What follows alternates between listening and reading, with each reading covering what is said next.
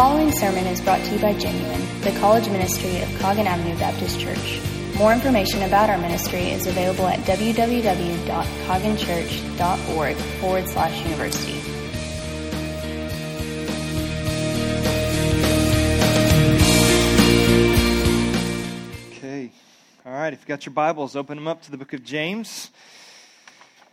We're going to finish out James 4 and get into James 5. Here towards the end of his book, James kind of goes into some rapid fire on just some things. And so since we're trying to smash a bunch of things together, we're really going to hit two different topics tonight to kind of walk through. But this is your first night here, man, welcome. We're kind of on the tail end of our series in the book of James. And James is a book in the New Testament, kind of towards the back of your Bible. It's written by the half-brother of Jesus, we believe, and the leader of the Jerusalem church at this point, and it's wisdom literature. So the point of James is to challenge the way that you think, the things that you believe, and hopefully as it challenges the things that you believe, it alters the way that you live your life.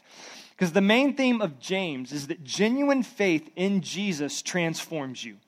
All right, when you come face to face with the author of life, the creator of all things, when the good news, the gospel of Jesus, that you have been separated from God, but now God has made a way through his son Jesus for you and him to be reconciled, that this kind of news is not something that you can simply hear and, if you believe, not be transformed by. So we've been looking at all the different facets. What James essentially goes through and is talks about all the different facets of life that genuine faith begins to transform inside the life of the believer. So how you face trials, how you face temptations, your view of Scripture and the truth of God's Word, how you begin to speak with people. All of these things begin to be changed by your relationship with Jesus. So last week we talked about wisdom, and so this week he begins to talk about two other things. So let's jump into this tonight, and we'll get to it. Tonight he's going to talk about two things. Planning, all right, how you plan life and actions and what you're going to be doing, and then he's going to talk about money, all right? So planning and money are the two things that James is going to talk about tonight.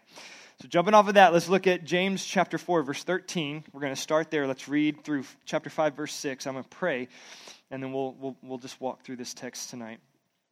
So let's read this. Chapter 4, verse 13. James says this, "Come now, you who say, today or tomorrow we will go into such and such a town and spend a year there and trade and make a profit. Yet you do not know what tomorrow will bring. What is your life? For you are a mist that appears for a little time and then vanishes. Instead, you ought to say, if the Lord wills, we will live and do this or that. As it is, you boast in your arrogance, and all such boasting is evil. So whoever knows the right thing to do and fails to do it, for him it is sin." Chapter 5. "Now come now, you rich, weep and howl for the miseries that are coming upon you. Your riches have rotted, and your garments are moth-eaten. Your gold and silver have corroded, and their corrosion will be evidence against you and will eat your flesh like fire." All right? Money's never done that to me, all right? Keep going. "You laid up treasure in the last days.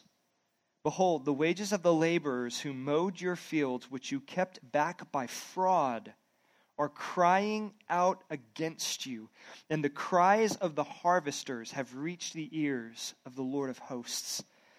You have lived on the earth in luxury and in self-indulgence. You have fattened your hearts in a day of slaughter.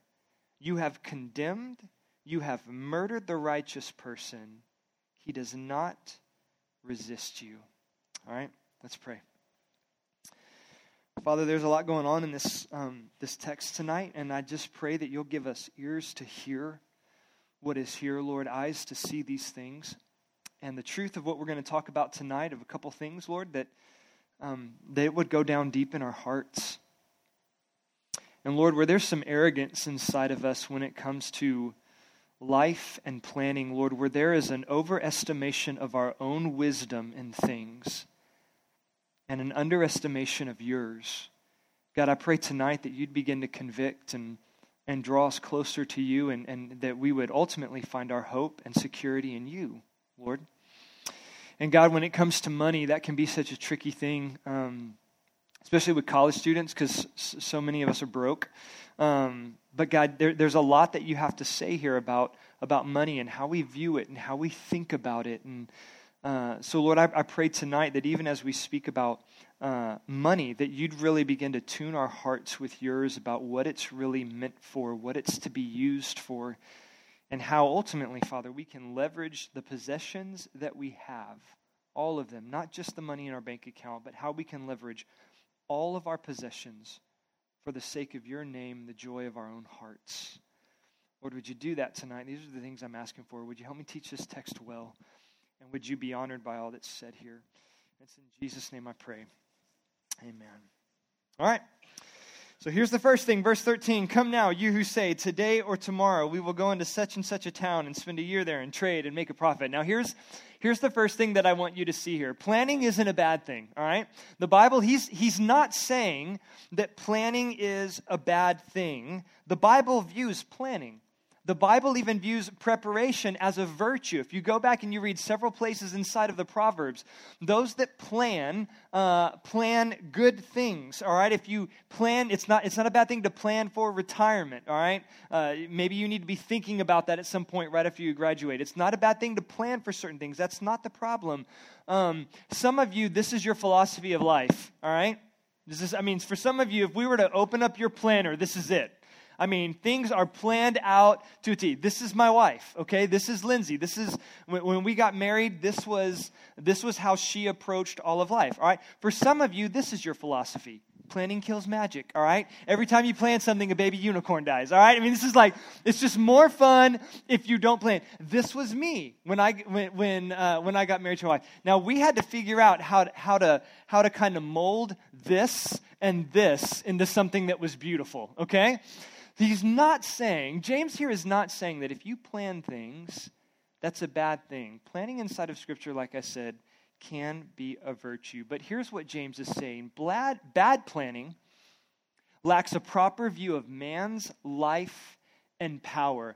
Bad planning happens when you take into account your own power and your own wisdom and try to make life bend to your power and your wisdom. Okay? This is when planning becomes bad. And in verse 14, he's going to say planning at that stage, when it's all about your knowledge, your wisdom, your power, these kinds of things, he gives in verse 14 two reasons why that's a really bad way and a really not wise thing to begin to boast in. Verse 14, he says this, yet you do not know. Here's one thing about planning when you cut God out of the planning of your life. Very simply, James says this, you lack knowledge. You lack knowledge about some of the most basic and fundamental things. He's actually being good when he says you don't know what will happen, what tomorrow will bring, because if you're honest, you don't know what today's going to bring.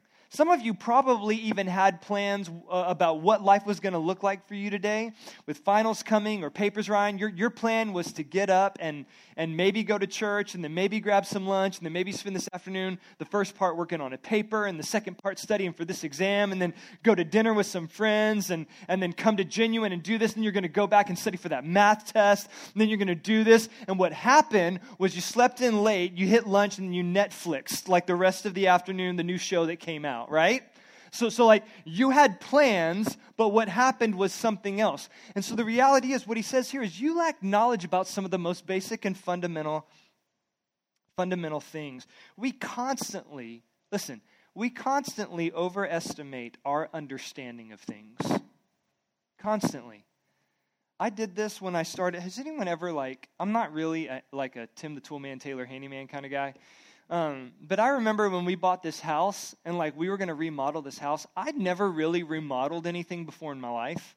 But we get this house, and my wife's walking around, do you think we can take this wall out? I'm like, yeah, we can take that wall out. Just give me a sledgehammer, right? So I'm taking walls out, and then I'm thinking, what? If you take this wall out, you have to patch the ceiling. Well, how do you patch the ceiling? And if you take this wall, there's electrical inside this wall. I don't really know what to do with that electrical right there. How do you rerun that electrical over here?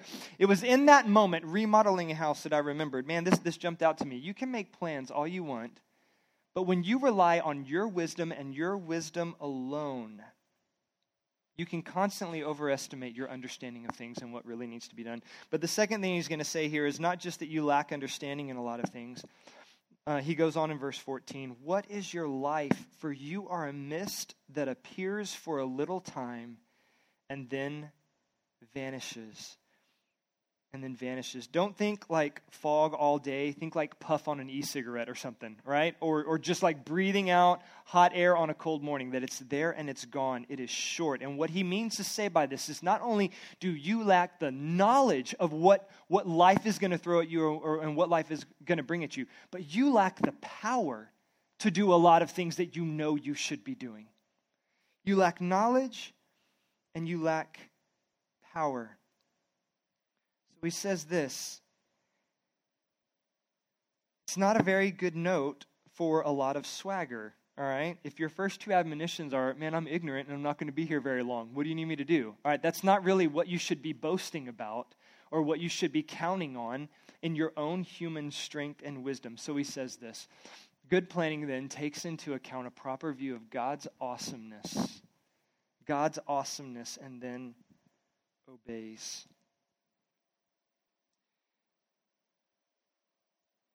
Says this in verse 15. Instead, you ought to say, if the Lord wills. If the Lord wills. So what he says here, in all of your planning, you are planning in light of and underneath the wisdom and the direction in life that you feel like the Lord is leading and prompting you to. Because unlike you that lacks all things, God is omnipotent. All right? It's just a big churchy word that means God is all-powerful. He is all-knowing. He's omniscient.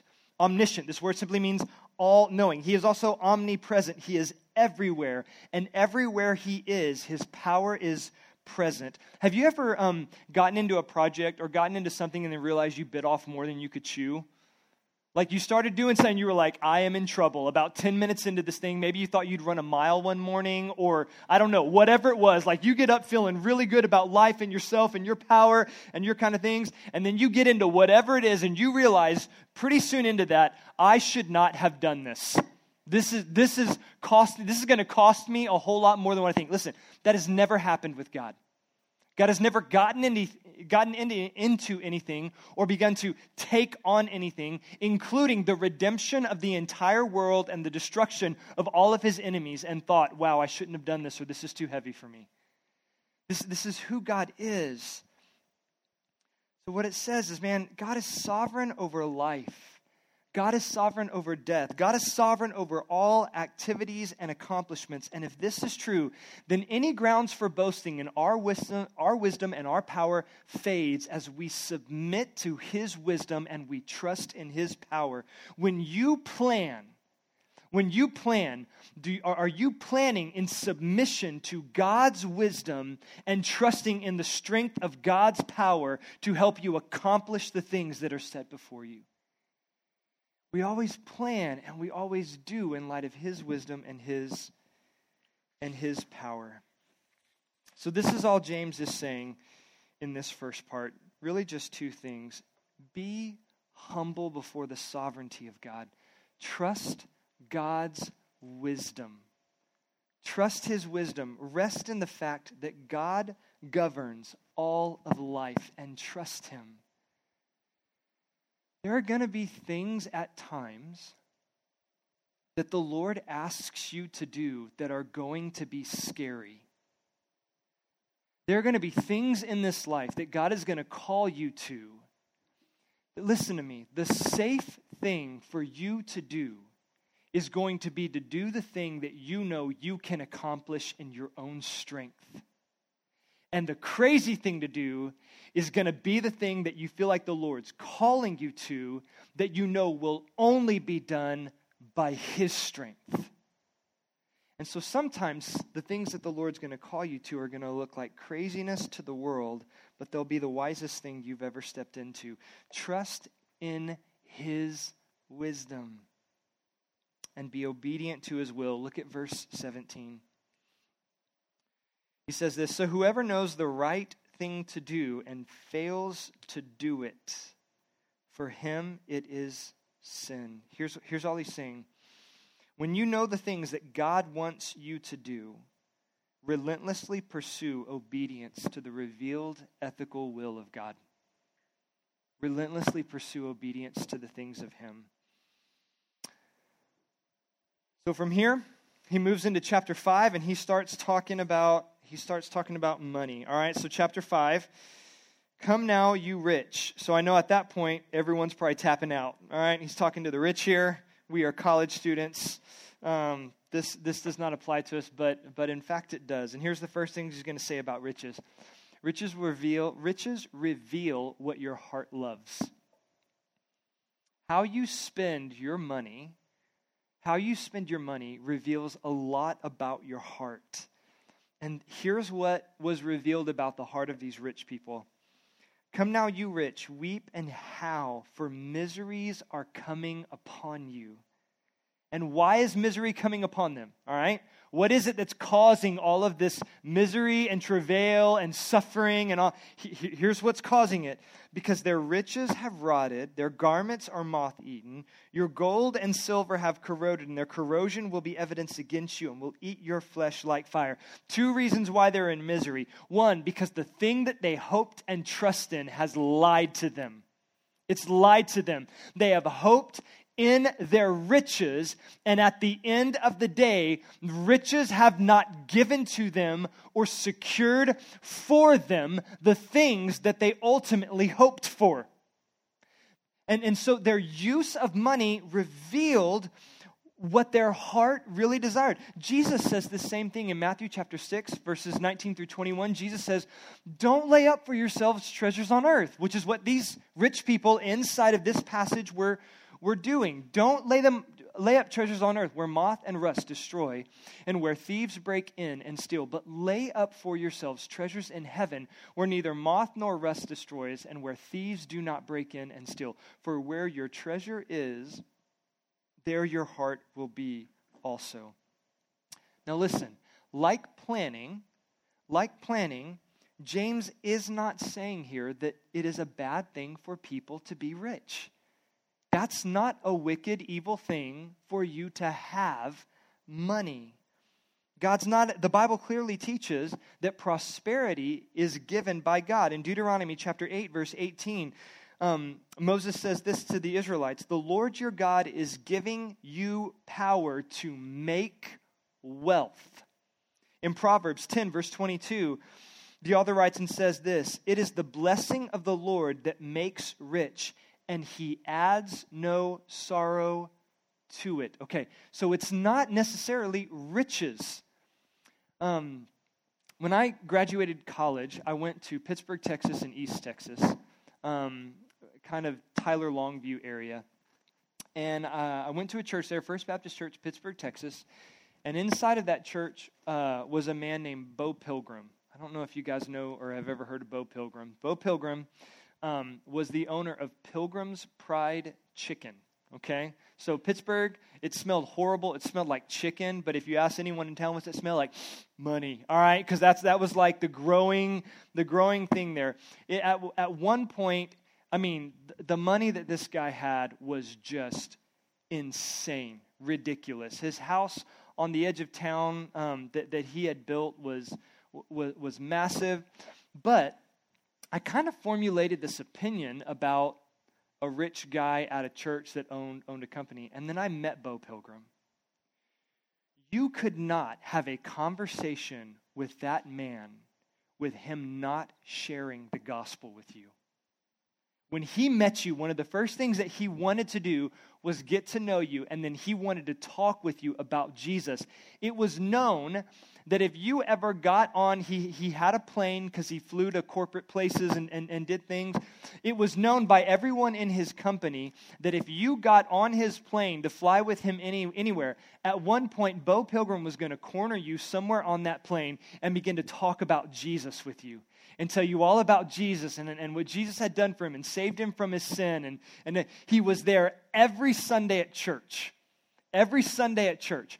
He actually wrote a gospel tract so he could share the gospel. And anywhere that Bo Pilgrim would go to speak, at some point in his talking, he would share the gospel with everyone. And then when you would leave every event he spoke at, when you would leave, he gave everyone a gospel tract. And with $20 inside of it. All right, some people grabbing a bunch of them, but it was like you would leave, and it was like everyone would get a gospel tract that he had written to try to help explain the gospel. This man leveraged his wealth for the glory of God and the good of others. So God's not against you having riches, but he is against. Listen, he's against the love of money, the love of money that sets your hope for security. All these things. When money becomes the thing that you begin to trust in to insulate you from all of life's troubles and issues, and in some ways begin to act as a functional savior for you, money has deceived you. It has deceived you. So listen, so here's the second thing he says. Love of money and possessions is deceptive and deadly. There's really two lies that money and possessions are going to tell you. Because listen, I know in America we're not, if I think the latest survey or whatever I saw said that if you make $20,000 a year, which more than likely most of you guys will probably make at least after you graduate, okay? But if you make $20,000 a year, you are among the world's 1% richest population, okay?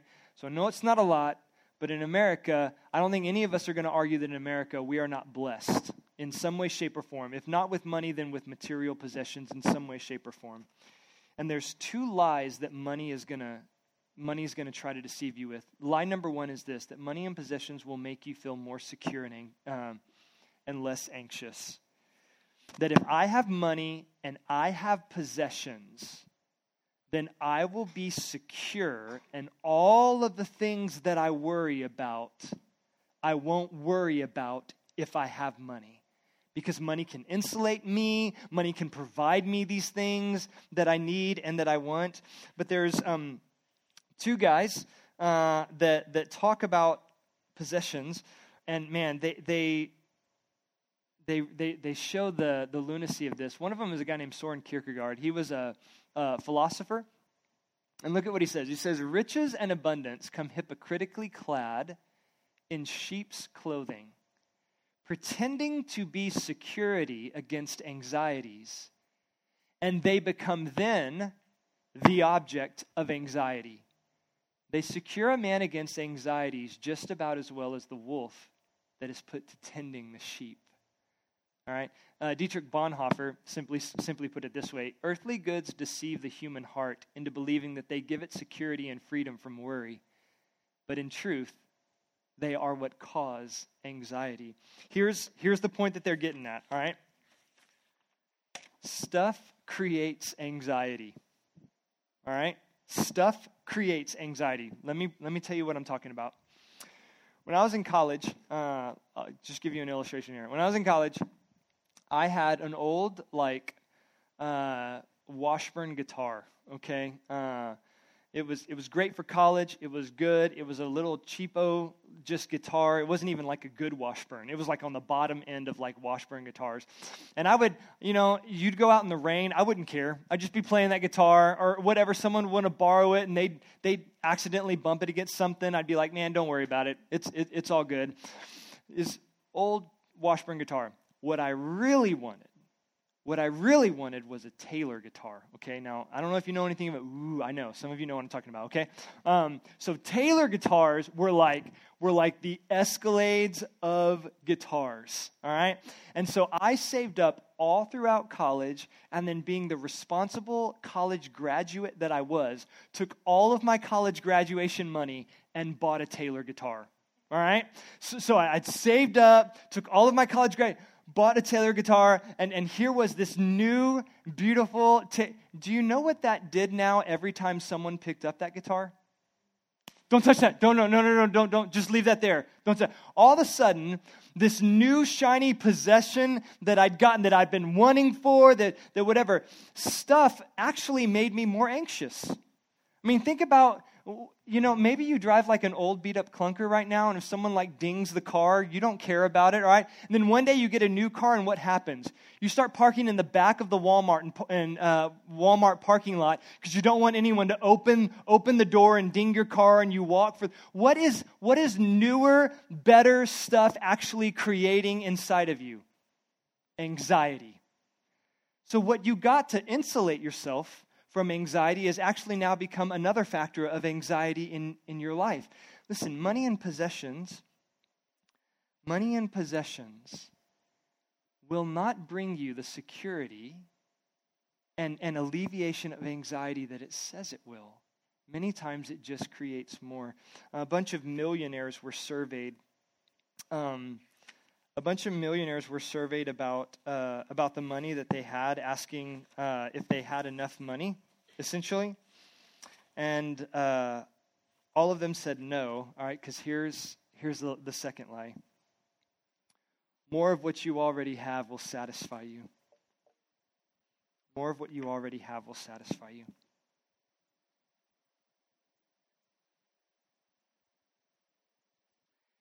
Here's the second lie that money and possessions speak to you. Because listen, you were created for eternity. You were created for eternity, and only what is eternal will satisfy your soul.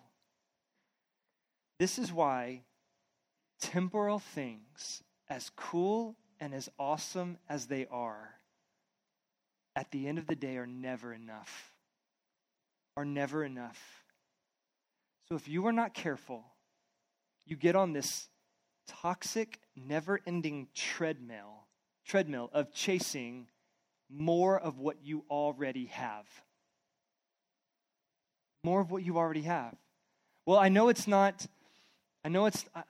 have a phone, but that next phone, that's the one that's really going to do it until the next one comes out. Or I know I have a car, but really it's the new car because that's really going to do it. Well, I know I have these clothes, but I really need new clothes because that's what's really going to do it. I know I have this apartment, but if we could just get that nicer apartment, that bigger, then that's what's really going to do it. I know, and at the end of the day, it becomes this treadmill of honestly just chasing more of what you already have, thinking it will satisfy when it will not. Why? Because the thing that you were created to be satisfied by is nothing that something temporally or something temporary can ever fill. Money and possessions deceive you when you feel like they will be what satisfies you. And then here's what he says in 1 Timothy 6, 17 through 19.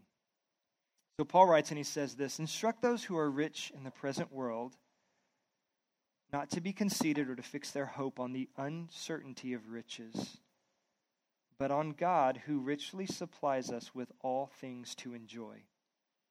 Instruct them to do good, to be rich in good works, to be generous and ready to share, storing up for themselves the treasure of a good foundation for the future, so that they may take hold of that which is life indeed, which is truly life." Because here's the last thing that I think James wants you to know is that the gospel frees you from the love of money. It frees you. Because listen, if your security is rooted in an all-powerful God, you don't need money to help you be secure. If your identity is rooted in your relationship with Christ and who Christ declares you to be, you don't need stuff to build up your identity. You don't need people looking at the stuff you have to declare things about you. You don't need stuff to feel worthy, important, or valid. If your identity is rooted in Jesus and what he declares about you, you're free from that. And if you're free from that and you're secure in who you are in Christ because the gospel has rooted you securely in Jesus and an identity in him, then you are satisfied fully in God and you are free to be generous ultimately with his stuff. With his stuff. With his stuff. So listen, an application of this in closing is simply this. Let me give you guys a few things here and we're done.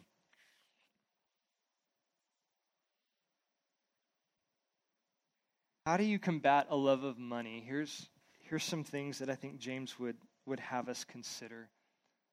Repent of a short-sighted, me-first attitude when it comes to the possessions that you have. This is kind of the eat, drink, be merry, for tomorrow we die kind of attitude. So it just uses stuff on self. It has no view of eternity with the possessions that one has. So he's saying here, get a view of eternity with your money. Don't lay up treasures here on earth. Lay up treasures for eternity. I heard one guy say you can't take stuff with you, but you can send it ahead of you. And what he's saying here is, listen, no one ever gets buried with a hearse full of their stuff like they did in ancient Egypt. That just doesn't happen, all right? But the Bible is very clear that if you do good works with the money that you have here, that there's reward waiting for you. So repent of, if money for you has just been all about me first, short-sighted, right in the here and now kind of attitude, I think what James would say is repent of that. Man, begin to turn away from that. The second thing is this, grow in financial wisdom. Listen, for a lot of us in here, a lot of us, not all of us, but for a lot of us in here, one of two things probably happened for us. We either watched our parents spend money or use money very unwisely.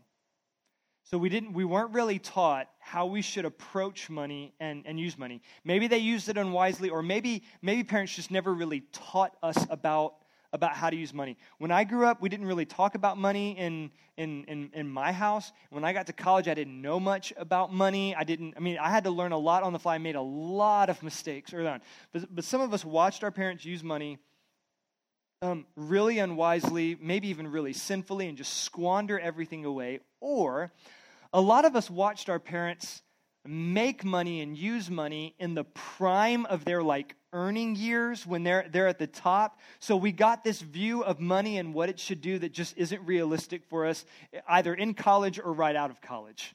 Okay? And so one of the things that's going to be important is for you to grow in financial wisdom and understanding. I think if you have never taken a Dave Ramsey Financial Peace University, has anyone in here ever done that? Used that? All right. It's a beautiful thing. It's offered at least once a year here at Coggin every Wednesday night. Grow in your understanding of money. How do you get out of debt? How do you save? I think this is something that's very important. And not just then so you have more money to use on yourself, but that you have more money to leverage for the kingdom. Here's the third thing. Pursue contentment. Pursue contentment by cultivating gratitude. This is something you really have to fight. The average individual today spends, on average, 10 hours in front of media today. That's the newest thing that's just come out. It's 9.6 hours, almost 10 hours a day in front of social media. That's television, that's computer, Facebook, whatever.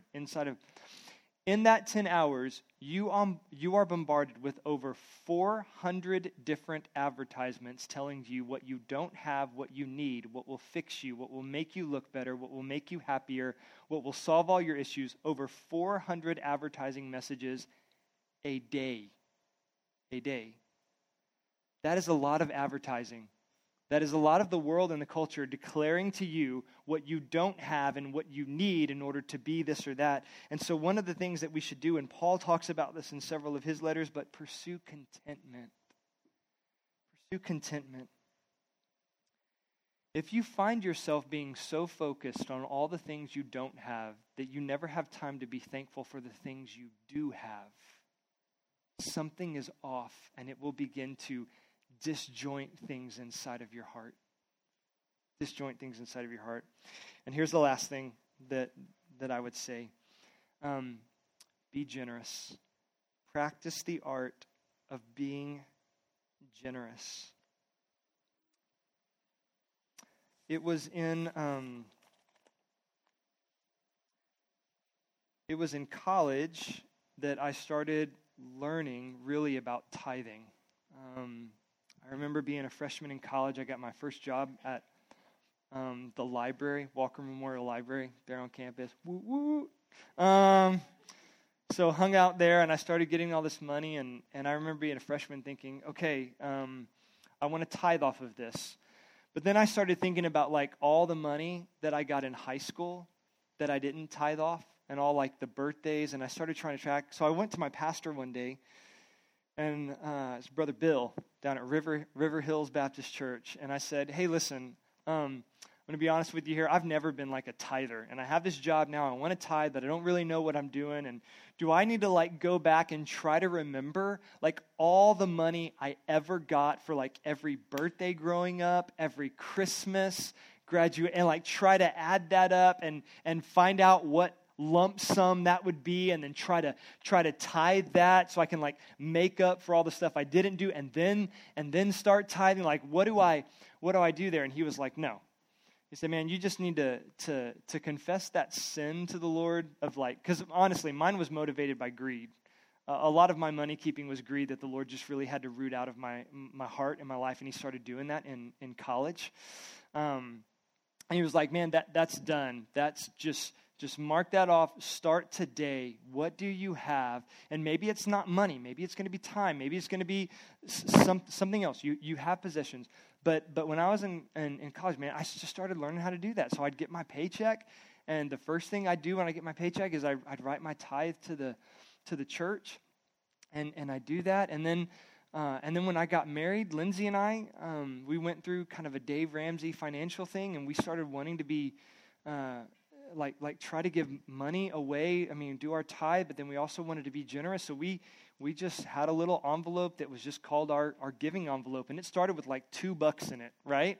Like just here's a little money, and each month that money, we had to get creative when we first started doing this because we didn't have a lot of money, but every month we'd put a little money in that envelope, and then we'd hear about a family that needed something or something would happen, and we'd go and be like, all right, how much we got? All right, we got like $18. Like, what can we do with that? How can we bless someone with that? And we'd try to figure out ways to be generous with other people, and then missions was something that there's tons of things.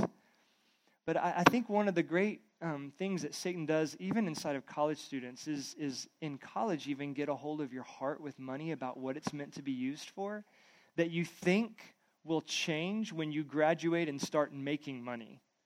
But what happens is through all those years, you establish these patterns with money that then when you get out and you start making money, these patterns are set that are really hard to change. So listen, my exhortation to you now is, listen, don't put your hope in money. All right? Use money and bless people. Don't bless money and use people. All right? Use money to leverage for the glory of the King, not for security, not to alleviate anxiety. Pay your bills. I'm not saying don't pay your bills. You said to bless this. I ain't paying my Howard Payne bill. All right? I mean, don't do that. I mean, pay your bills. That's part of being a good steward of the money that God has given you. But beware, you are living inside of a culture. We are living inside of a culture where the motto is always more. More, more, more. Better, more, better. And Jesus sometimes is saying, man, enough. Chasing more of what you already have isn't going to satisfy you. How about leveraging this for something greater than you? Something greater than you. So, if you love Jesus and you know Jesus and you have a relationship with him, a couple of other things that begin to be transformed by this relationship is how you plan. You begin to trust more in the Lord's wisdom than your own. You begin to submit your plans to him and ask his insight and his thoughts, and you begin to walk in obedience to the things that he calls you to. And it also begins to transform how you use your money.